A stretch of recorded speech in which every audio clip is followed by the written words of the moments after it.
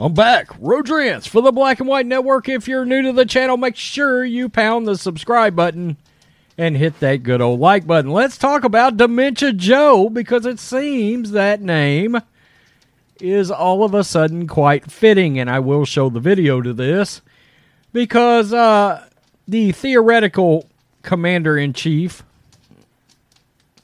gave a speech. Yeah. And during said speech, he decided that he was going to shake hands afterwards with absolutely nobody. Absolutely nobody. Let's get to this.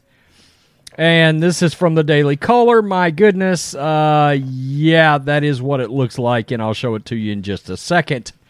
Watch as Biden shakes hands with thin air after North Carolina's speech.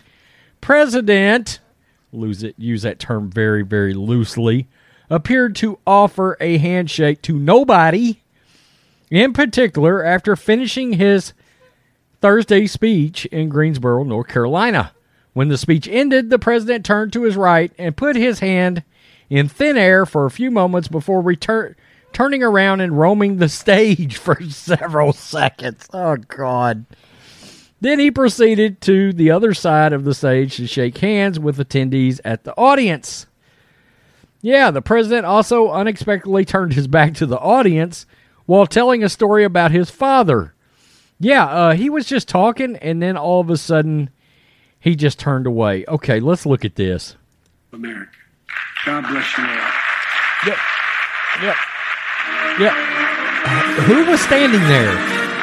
Who were you shaking hands with? Let's look again. God bless you all. How you doing, imaginary friend? Wow. Imaginary friend, let's do it again. Oh. Haven't seen you since I was a kid. Yeah. Whoa. Whoa. That's absolutely crazy. Then he's on stage and he's talking. And if my dad were watching now, he passed away, but he's watching. He's mad at me. He said, "Excuse my back." Who are you talking to, man? Hey, man, as you would say. Hey, man. You know, why it's a... He tells a story and then turns around and talks away from the mic. Twitter users immediately called Biden's actions at the end of the speech elder abuse and questioned his mental state. I repeat, where are the White House and Biden family handlers whose job it is to make him look good? This is truly bizarre unless they want him to look like a dementia patient.